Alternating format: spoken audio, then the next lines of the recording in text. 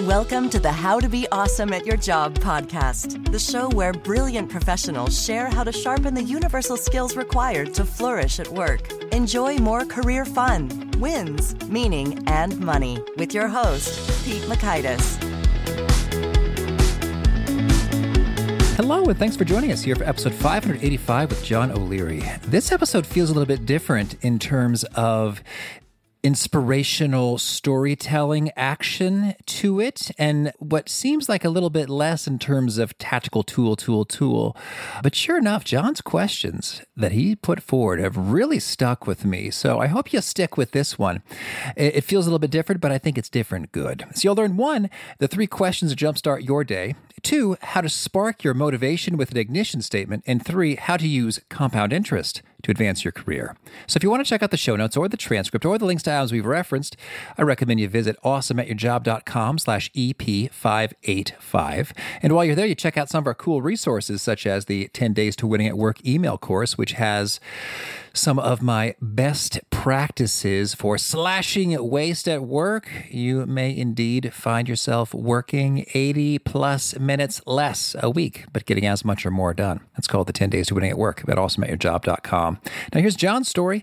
In 1987, John O'Leary was a curious 9-year-old boy. Playing with fire and gasoline, John created a massive explosion in his home and was burned on 100% of his body. John was given less than a 1% chance to live. John's story, perspective, and inspiration have inspired millions of people and 2,000 clients over the last decade. John is the author of the instant #1 national best-selling book, On Fire, The 7 Choices to Ignite a Radically Inspired Life, host of the top-rated Live Inspired podcast, an inspirational speaker teaching more than 50,000 people around the world each year how to live inspired. His second national best-selling book, In Awe, Rediscover Your Childlike Wonder to Unleash Inspiration, Meaning, and Joy, was published in May 2020, and its immediate success led many to say that this is exactly the book we need right now. Big thanks to John for sharing his wisdom with us, and big thanks to our sponsors. Check them out. And big thanks to our sponsor, Acorns. Acorns makes it easy to start automatically saving and investing for your future. You don't need a lot of money or expertise to invest with Acorns. In fact, you can get started with just your spare change. Acorns recommends an expert-built portfolio that fits you and your money goals, then automatically invests your money for you. NerdWallet.com, whom I love on these sorts of matters, gives Acorns a whopping 4.7 stars and says, quote, if you want to make the most of your spare change, there's no better place to do that than Acorns. Head to acorns.com/awesome or download the Acorns app to start saving and investing for your future today. And we got a legal disclaimer here. It may not be representative of all clients. Tier 1 compensation provided. Compensation provides an incentive to positively promote Acorns. View important disclosures at acorns.com/awesome. Investing involves risk, including the loss of principal. Please consider your objectives, risk tolerance, and Acorns' fees before investing. Acorns Advisors LLC, Acorns, is an SEC-registered investment advisor. Brokerage services are provided to clients of Acorns by Acorns Securities LLC, member FINRA/SIPC. For more information, visit acorns.com. Now, here's John. John, thanks so much for joining us here on the How to Be Awesome at Your Job podcast. Hey, Pete. Great to be with you and your followers. Well, I'm excited to dig into your story and some of the takeaways in your book and life experience to help folks be all the more awesome at their jobs. Let's start at the beginning, shall we? When you were 9, you had a life-changing experience. Can you tell us the shorter version of the story? Yeah. I'm going to begin with the longer version at first because I did not know that the story you were asking about right now had any meaning toward my professional life, personal life, relational life, or any other aspect of life until I was 27 and a half years old. And that is the first time that I can remember where I would have been able to answer the question that you just asked. And we can talk about that if you'd like in a moment. But the simple answer to your question is this. At age 9, I was burned in a house fire on 100% of my body. And 87% of those burns were 3rd degree.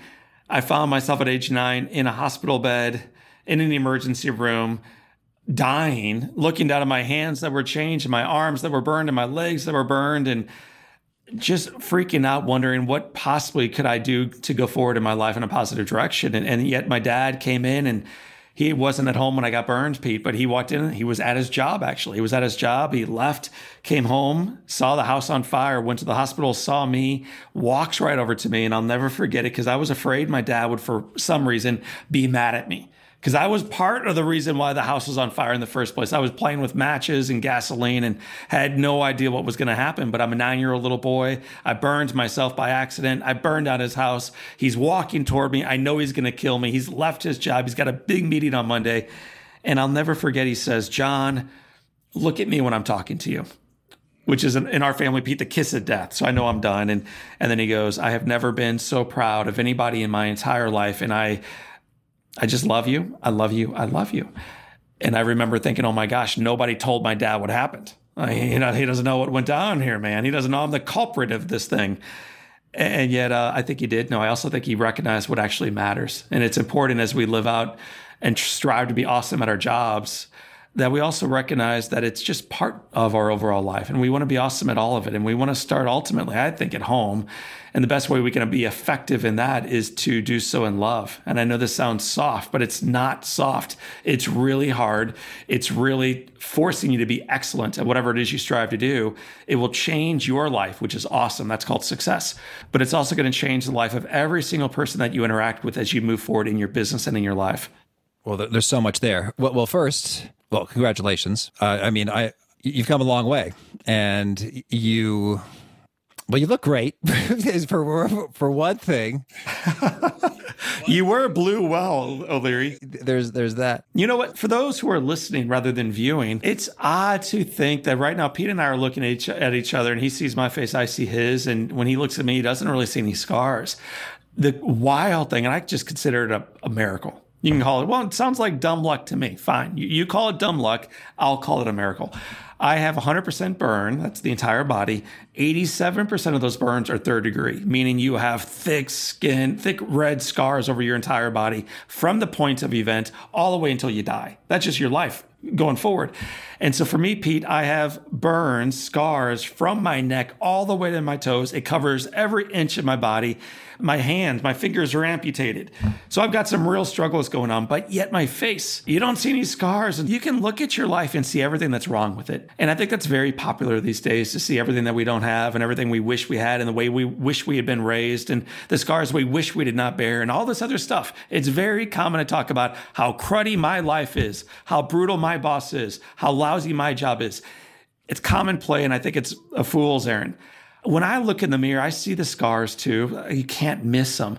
But I just give thanks that part of me wasn't burned. And I'm really grateful. And I'm grateful that I still have my life and I still have joy and I'm still happy. And so when you say, "John, you're doing great," I feel like I am doing great. I really feel like I'm incredibly, supremely blessed coming through this storm. Yeah, that's a beautiful perspective. And I'm thinking about, I lost my dad when I was in high school. I was a freshman. And the perspective I had, in a way, it was kind of similar, is that, I was sad. I mean, we were close. I was bummed. It was a tragedy.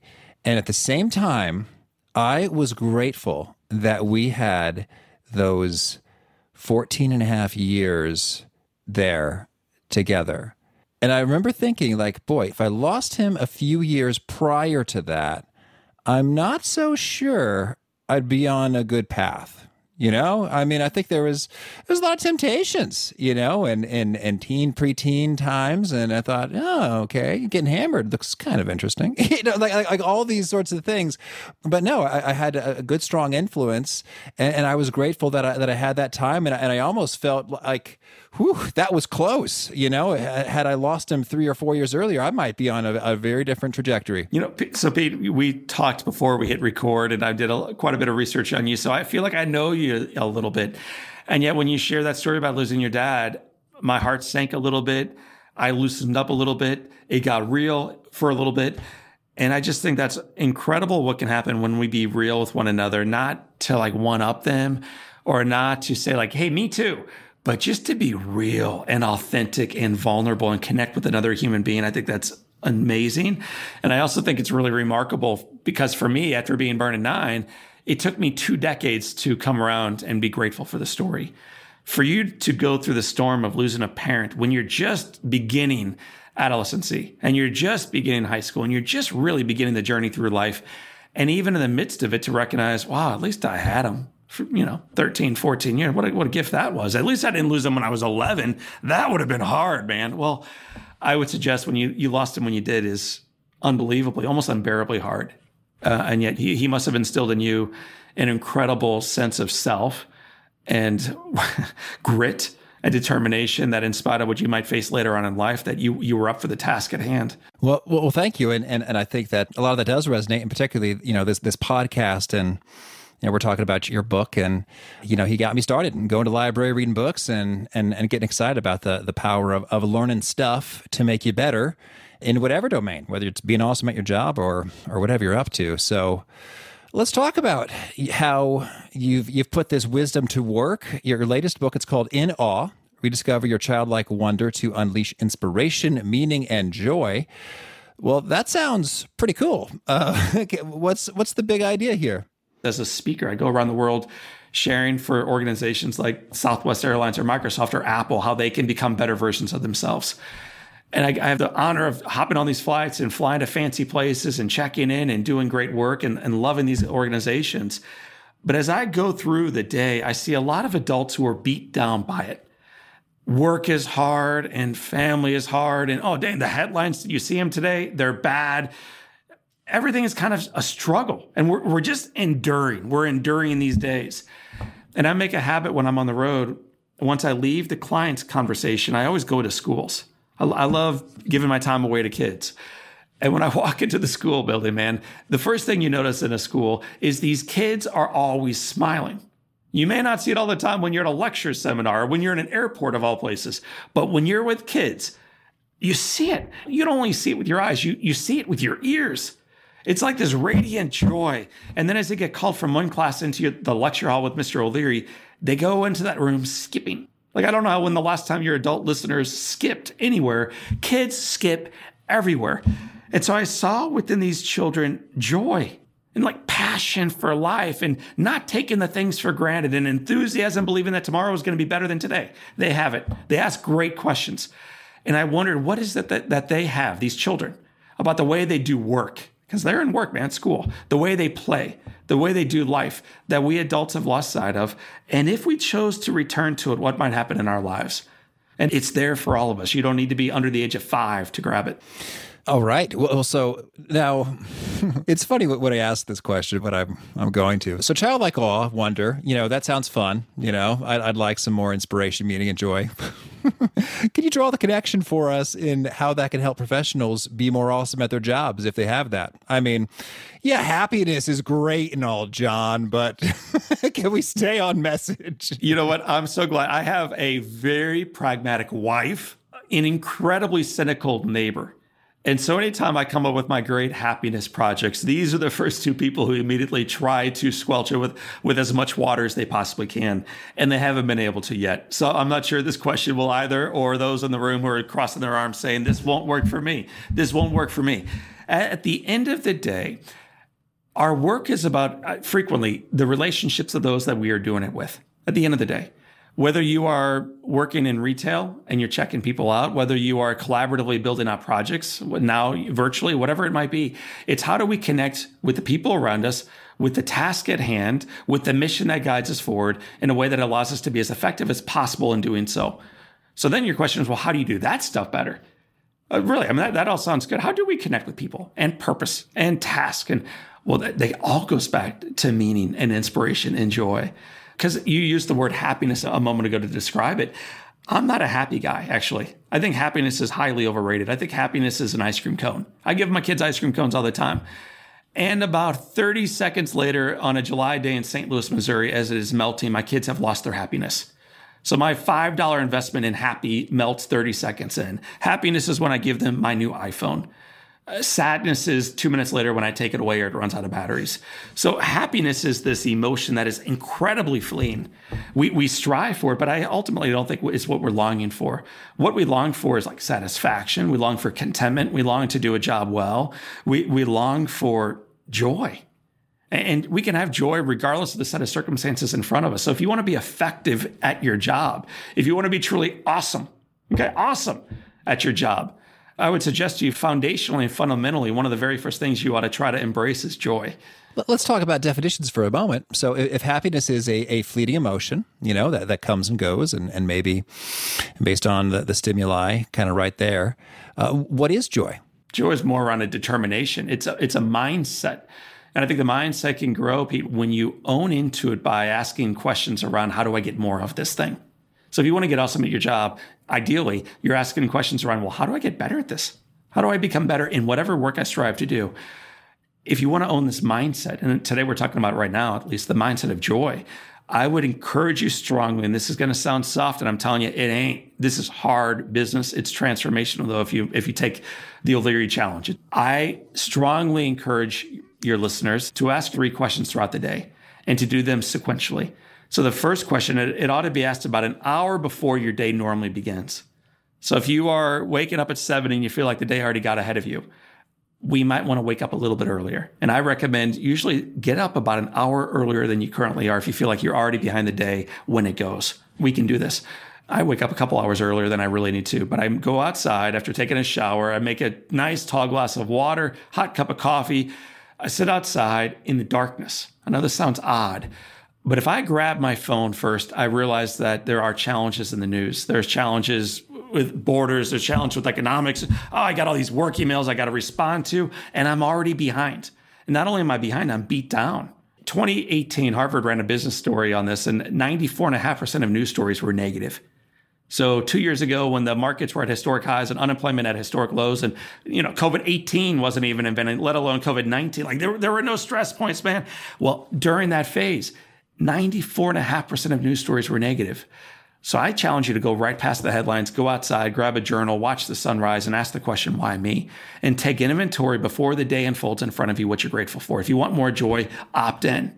It's a choice. The why me question is, I guess there's so many ways to take that, my why me, but you said gratitude is the angle you're put on there. And occasionally, if I'm speaking, like if I'm at a seminar, sometimes I'll be a little bit more playful in this, and I'll walk through the questions that you should ask if you want to have a lousy day.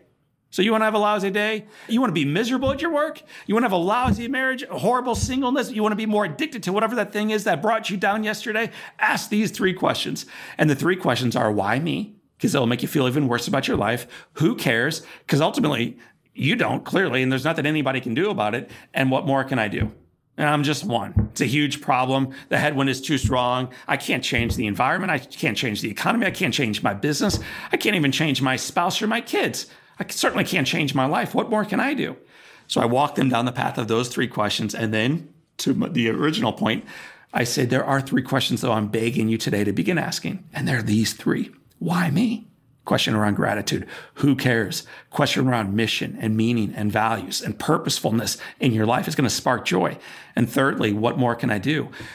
And asked in the light of a victor, asked in the light of the mindset that allows you to spark joy, it's going to lead to engagement. It's going to lead to creativity and collaboration. It's going to lead to you living not only your best job yet, but your best life yet. And the second question, the first one's easy. It's gratitude. Spend 3 minutes on it or 45 minutes, but all research around gratitude is it is a muscle we all have. Many of us choose not to stretch it, but when we do, it leads to vitality in the way we attack the day, and also vibrancy in the way we feel about our life around us. According to a study that came out just yesterday, 12% of Americans are pretty happy with their lives. I think the word they use is very happy with their lives. Very happy. 12%. 12%. Do you want to become a little bit closer to being very happy with your life? Start with gratitude. It's an important muscle that must be stretched in order to be enjoyed. The second question is, who cares? And the way I would encourage your listeners to answer this is, I choose to care. I choose to care. It's a choice. And I choose to thrive at work and in life because. So don't try to buck it up. I'm going to do well at work, but whatever in life, whatever in health, whatever in money or faith or whatever. If I get around to that stuff, I'll be fine then. Bull. If you are only successful professionally, you will get to the top of the ladder and you will realize you climbed the ladder and it was leaning up against the wrong wall. I'm not saying don't climb high. I'm not saying don't sprint, don't run, don't track top line revenue and bottom line profitability, don't get better at your work. I'm saying do all those things, but also recognize this is being done in the context of a holistic life.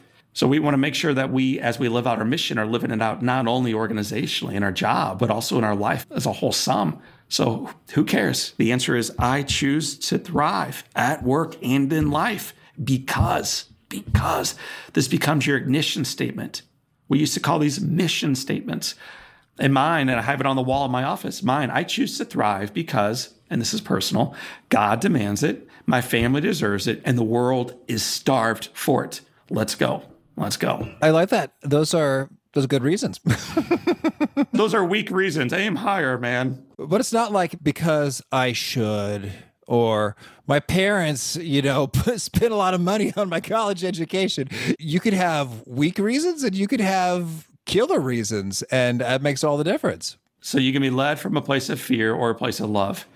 And again, this sounds soft until you apply this thing up and down in your life and in your work, and you recognize it's not soft. It's foundationally transformational. It leads to excellence. It leads to a high level of accountability. It impacts not only the work you're doing, but the way you're elevating everybody else in your teams to do better work in their lives as well. So it really is. As you are all getting ready to say, this is too soft, I'm telling you, I've grown 3 different businesses using these models. It's not soft. It will set you apart from everybody else that looks alike. And the third and final question, we could say there's a lot more, and there are a lot more questions to ask. But the third question that I'm encouraging you to ask daily is, what more can I do?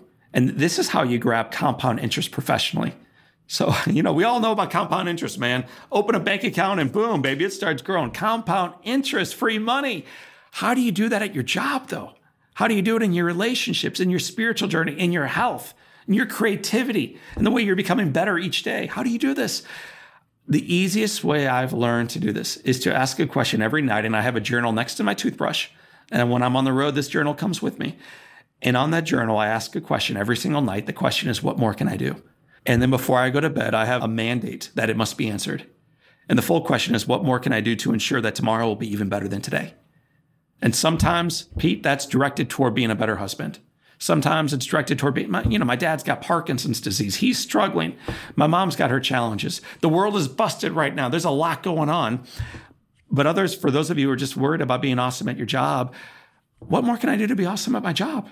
Every single day, choosing one thing that you will do tomorrow that you did not do today that will allow you to become even more effective, even more awesome. If you did that for a week, you would see immediate results.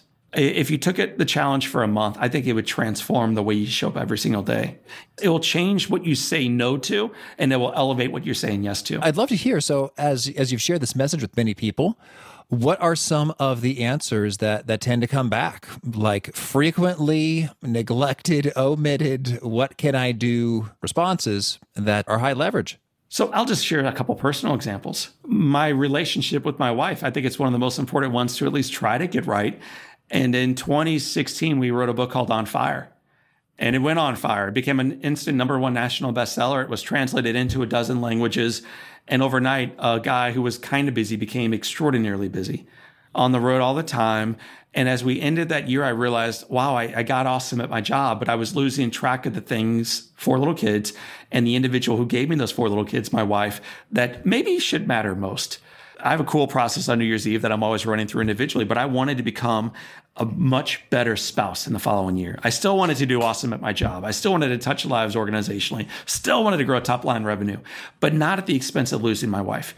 And so I asked the question, what more can I do? And as I got clear on it, it's, well, what if I tracked all the things she does that are good without telling her and kept a journal entry? And so on January 1, 2017, I began a leather-bound journal with the words, Dear Beth, Jan 1, 2017. And then I told her in writing what I was going to do this year. And then I shut the book and went to bed. And the following day I did it again, January 2, tracked one thing she did really beautifully. Something maybe with her kids, maybe something she wore, something she did for a neighbor up in our community, whatever it was, just tracking the good, tracking the success story. A couple cool things came out of that. Number one is we had been married at that point for 13 years. And that was that year, 2017, our best year of marriage yet. I think, Pete, frequently in life, we say, I do. Maybe to a person on an altar or at a park, and like you make the commitment, but then you get bored with it. It just gets hard. It becomes kind of monotonous, and we grow tired, and we stop courting the one in front of us. We say, I do, when it's that first day of job. Like we really want to grow, we really want to expand, but then we realize our boss is a pain. The customers are snobs, and we really don't do it anymore. We don't really care that much anymore. I wanted to care deeply in this relationship with my wife. And so I tracked the good of her. I noted it on a piece of paper, and I wanted to reflect that goodness back to her through my actions, through my words. And on Christmas Day, 2017, I handed her a poorly wrapped present. She opened it, and it was this leather-stained, wine-stained, lousy, beat-down journal with 360 journal entries with her husband tracking her beauty. And it's the first present I think I've ever gave her that led her to tears. In fact, last night, she was reading this in our bedroom, laughing sometimes, crying sometimes, emotionally being brought back to this autobiography that is our life. It's our journey together. And we missed it for a while, but we didn't miss it in 2017, and neither of us have missed it since. So that's one way to ask the question, what more can I do? And actually take tactical action to move you. We could also talk about how this has impacted our business, who we've hired, who we've let go, what we've done with the community, what we say yes to, what we say no to. It influences the way you show up every single day by asking the question, what more can I do? And then you write it down, you go, you track your progress, you make your changes along the way, you track the course, and you see how you can become even better going forward. And what I like is that, it could be a very small thing, in terms of, I don't know how long it takes you to write down a good thing that your wife did. Or I'm thinking, what could I do to make tomorrow better than today in my work life? Well, I could tidy this desk, and that would, it just put me in a little better, mood, a little bit more positive, a little more energetic, a little bit more able to reach my favorite paper and pens, etc. When the moment calls for it. And so then I hear you about that compound interest, because the next day is like, well, hey, the desk is clean. So what else can I do? And then you start adding those on top of each other. Pages equal chapters, chapters equal books. See the library behind you. You're loaded back there. Books lead to libraries. It's just compound interest. Word by word, paragraph by paragraph, page by page, book by book, library by library. You start moving this into relationships, though, and you earn relationship capital. Compound interest, I think Einstein said that it is the eighth wonder of the world. Those who understand it get it. Those who don't, pay it. So if you understand compound interest, you're collecting it every day in your bank account. Can you write down the question, what more can I do? Can you answer it? And the following day when you wake up groggy-eyed, can you take action? Because if you do, it's going to change that day. And those pieces of paper stack. It's going to change a life. And so it really is, like I told you before, we've grown 3 different businesses simply by asking that simple question, what more can I do? Well, so let's talk about this notion sort of in workplaces and relationships. I guess, what are some of the top do's and don'ts that make a world of difference in making those relationships compound into a wonderful, wealthy relationship as opposed to getting in severe indebtedness? Right, man. We'll stay with the math all the way up and down. So one of the most important things to recognize as we go through this process is it's not so you can collect interest. It's so you can pay it. It's so you can make a profound difference in the lives of those that you choose to serve. An example of this, as COVID-19 was spreading, as I'm a motivational speaker, a leadership speaker. I travel the world giving seminars. 94% of that revenue disappeared overnight starting March 6th. So our whole year blew up. It imploded. And I have a whole team here that supports our efforts. And we try to make a bigger difference in the community. And so I was going home kind of feeling a little bit sluggish about the work and how can I be awesome at my job when I can't even keep this job and all the things we kind of go through when we're having a pity party. And I asked the question that night, what more can I do? And this is late March. What more can I do? What more can I do? Well, we have a book coming out called In Awe. And it was coming out early in May, and we had already pre-sold thousands and thousands of copies. And the press was about to take this thing and run with it. And the way I answered that question that night is, what if we gave it all away? What if we took everything that we were going to make from this book, and instead of being self-focused, what can O'Leary get out of it? How can I collect more? How can I get my interest, baby, my compound payment? What if instead we could give it all away? And so I asked the question, what more can I do? I ran it by my wife. That's always a good idea if you're married or with a partner. Before you make a big decision like this, she agreed. We ran it by my 4 kids. They agreed it would be cool. And with that, we decided to give 100% of the profits away to an organization called Big Brothers Big Sisters. And so in the first 2 weeks alone, we were able to write this organization that makes a profound cultural difference in our community. 1 by 1 is how you change the world, by the way. 1 by 1, that's how you do it. We were able to write them a check for $30,000 because a question came in front of us, what more can I do? It was not asked necessarily selfishly. It was asked selflessly. It was not asked only out of success. How can I grow myself? but out of significance. How can I impact those around us with the resources that we still have, with the ability to influence that we still possess? I did that to give. I did to give. It has led to this incredible response from the media, from social media, from other organizations saying that they wanted to match what we gave. It led to a couple organizations saying, man, we want to bring you in to speak virtually to our organization. We want to learn more about this compound interest, this idea of being generous, even during difficult days. I wasn't giving to get at all. We gave because it's the right thing to do in any climate. And yet in doing so, the wealth comes back into your world. And so as you ask that question, I strongly encourage you to ask it through the lens of love, not fear, the lens of abundance, not entitlement, or not like thinking small on how do I get more of the pie to come toward me. There's plenty of pie to go around. Have a piece and then pass it. Oh, certainly. Okay. Well, so then with that said, we're asking it in the right way. What are some sort of maybe sparks or inspirational starter actions that tend to pop up frequently? So one of the things I've learned in leadership is to be as focused as possible in providing people questions rather than specific answers. I want people to come up with solutions for themselves. I'll give you those some answers that I think will be most effective, answers that have worked well for me, our team, and those that have run through this in the past. When they ask the question, what more can I do? What we've almost always found is the question is almost always focused first with the reflection in the mirror. Almost always. They want to know what more they can do to become a better version of themselves, to become a little bit more safe financially, to be able to give a little bit more in the community. And then they begin building the bridge a little bit farther. Now that they have some of their own, needs met, they're able to look beyond themselves, beyond the reflection, and start saying, gosh, what more can I do for my spouse, my partner? This addiction, man, whatever this thing is that I'm struggling with, a dream that I've long had, the ability to influence another life, my own children, my aging parents. And then it keeps expanding forward from there. And so as people ask this question, they'll frequently begin asking, with the universe closest to them, what more can I do? And that's healthy. It's an appropriate way to begin the conversation. As you move farther down the path of not only success, but also tying and tethering to that significance, the ability to influence and impact those around us, it begins shifting, in my own world, visiting kids in hospitals, taking the first fruits of the book In Awe and giving it away to an organization that I believe will make a far greater impact with that money than I possibly ever could if it was mine. And so it begins moving from self-focus into other focus over time. All right, lovely. Well, tell me, anything else you want to make sure to mention before we shift gears and hear about some of your favorite things? We've had a whole lot of folks respond. They've gone in for their executive MBA because they realize, what is holding me back? What is holding me back? I always wanted to do this. So it can lead to you saying, man, I want a promotion.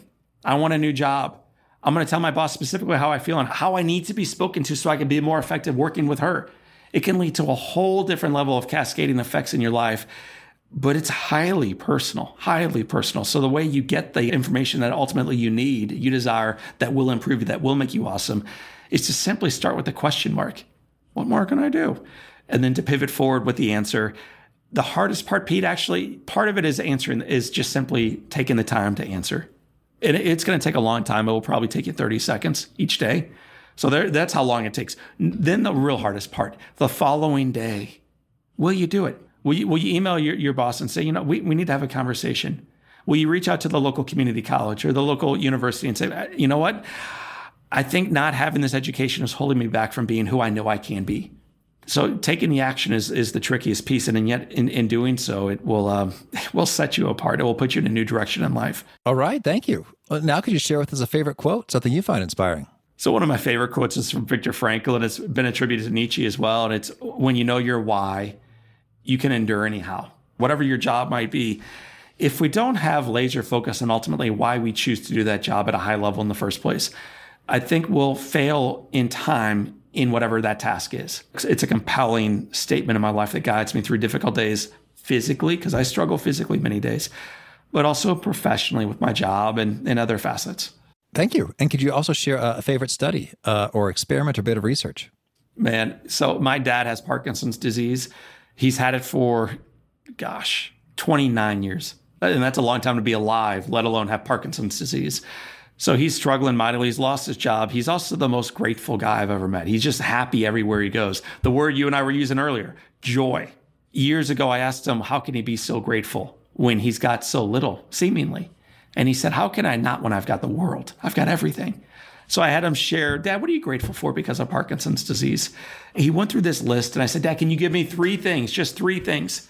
And he said the very first thing is, I'm grateful it wasn't a more serious disease. And then he said, I'm grateful I used to be so busy. Now I have nothing but time to reflect on who really matters and what really matters in my life. I'm grateful for this time. And then thirdly, I'm grateful for your mom. He says, everyone else is pushing me farther away, but your mother, my wife, keeps stepping closer and closer. And I'm incredibly, profoundly grateful. And then I'm ready to give him a hug, Pete. And then he says, sit down. I'm not done. And he went on and on and on. And by the end of this conversation, he had 17 things that he was grateful for as a result specifically of Parkinson's disease. So I share that as the backstory because I've done a lot of research on gratitude. And one of my favorite studies on gratitude it's called the Nun Study. You can Google this later on. I think it was done from the University of Minnesota on a group of nuns from the Notre Dame province, I believe. They collected all the journals from these ladies and they said, did it matter how these women viewed their days? I mean, could you think of a better controlled group to study? Did it matter how they viewed their days? They wear the same clothes. They have the same faith. They eat the same food. They teach in the same schools. Did it really matter how they viewed their days? And the way they tracked that was by how optimistic or how negative they were about the day they had. They all kept journals. So they kept all the journals. And then the remarkable aspect of the research is it said that those who were most negative about their days were alive at age 85. I believe the number is 31% of the time. And those who are most optimistic and positive about the day they just experienced, the same day that those others experienced, but they saw it through a different lens. They were grateful for the lens they had, were alive 87% of the time. It's almost a 3-fold increase in longevity. I challenge your listeners to research gratitude. And everywhere you turn, you're going to find more remarkable things that gratitude will lead to in your vibrancy, in your longevity, in your health, in your life, and in your effectiveness at work. It's one of my favorite studies. All right. Thank you. And how about a favorite book? Favorite book? Man. So one of my favorite go-tos it's called The Return of the Prodigal Son. And it's written by a guy born in Northern Europe. He taught in Canada for a while. His name was Henry Nouwen. Right on. Thank you. Well, and tell me if folks want to learn more or get in touch, where would you point them? If you go to readinawe.com, on that website, we have a link to all of our social media links. We have a link to our Live Inspired podcast. We've got a link to our books. So all that stuff is there for you. You can learn about John O'Leary speaking and his story leading up to this. There's a 21-day challenge free that people can go through and recognize why they ought to be optimistic that their best days remain in front of them. With so much negativity, I want to give some practical optimism and hope for today that tomorrow is going to be even better. All right. And you have a final challenge or call to action for folks that looking to be awesome at their jobs? Wake up early tomorrow. Don't let the day tackle you. You tackle it. Get up about an hour early. I know that's a lot. I know you love your beauty sleep, but it's where you're going to get your best work done. Begin that day in silence, reflectively, in gratitude, maybe with a journal in hand, asking the question, why me? What are you grateful for? Take inventory. Start there. Then, who cares? That's your mission statement. And if you can design your mission statement, we called it an ignition statement. Why do you choose to thrive? Why do you choose to be awesome at your job? And then thirdly and finally, we spent quite a bit of time on this one, so I hope it was heard loud and clear. Tonight, no, not tomorrow night, tonight, ask the question before you go to bed, what more can I do? And then answer it. If you're looking for one specific takeaway, ask the question tonight, what more can I do? Grab your compound interest and take action. All right, John, thank you. This has been a treat. I wish you lots of luck and many more moments of awe. I'm living it, Pete. Thank you for letting me join you on your show, and thank you for the great work that you do. Listening to those questions at the time is like, okay, you may have had some skepticism. I don't know, what your style is when you absorb, this sort of content, more of an inspirational as opposed to tactical tool stuff.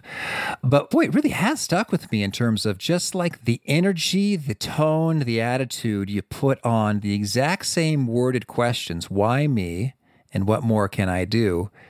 It changes everything. And it's really true. You could say, why me? In terms of, why does all this crappy stuff happen to me? And why have I been singled out for this abuse and suffering? Or you could say, why me? With a sense of like wonder and appreciation, like, wow, I am so blessed. So many things to be grateful for. Why? Why me? What did I do to deserve of this? It's more than I deserve, and it's the same question, but completely different emotional places it takes you to, as well as what more can I do? Like I'm stuck, that's it. That's over. That's done. I got nothing more I can do. I'm hopeless and I'm stuck and there's no more action that I could take that would make any kind of a difference here versus what more can I do in terms of, okay, well, hey, it might not be much, but here's something more I can do, and it might be something. So let's give it a shot, see how it goes. So I was digging the stuff from John. I say chew on these questions for a while. They really are transformative. They're deceptively simple, but please don't dismiss them. I think they can take you far. Again, the show notes, the transcript, the links to items we've referenced is at awesomeatyourjob.com/ep585. If you haven't already, I recommend you push subscribe so you get new episodes appearing automatically in your podcast app player. That's convenient. Next up, we got Nicholas Bloom from Stanford. He ran the largest, most sophisticated study ever on working from home, and he has got some insights, some takeaways from that, what applies to us here and now. Are we going to be working from home forever? Nick is bringing the goods. Hope to catch you there. And peace. Thanks for listening. To get the most out of the show, we recommend 2 key things. First, check out the extra resources at awesomeatyourjob.com. You can find this episode's transcript and links, as well as the perfect episode for your situation.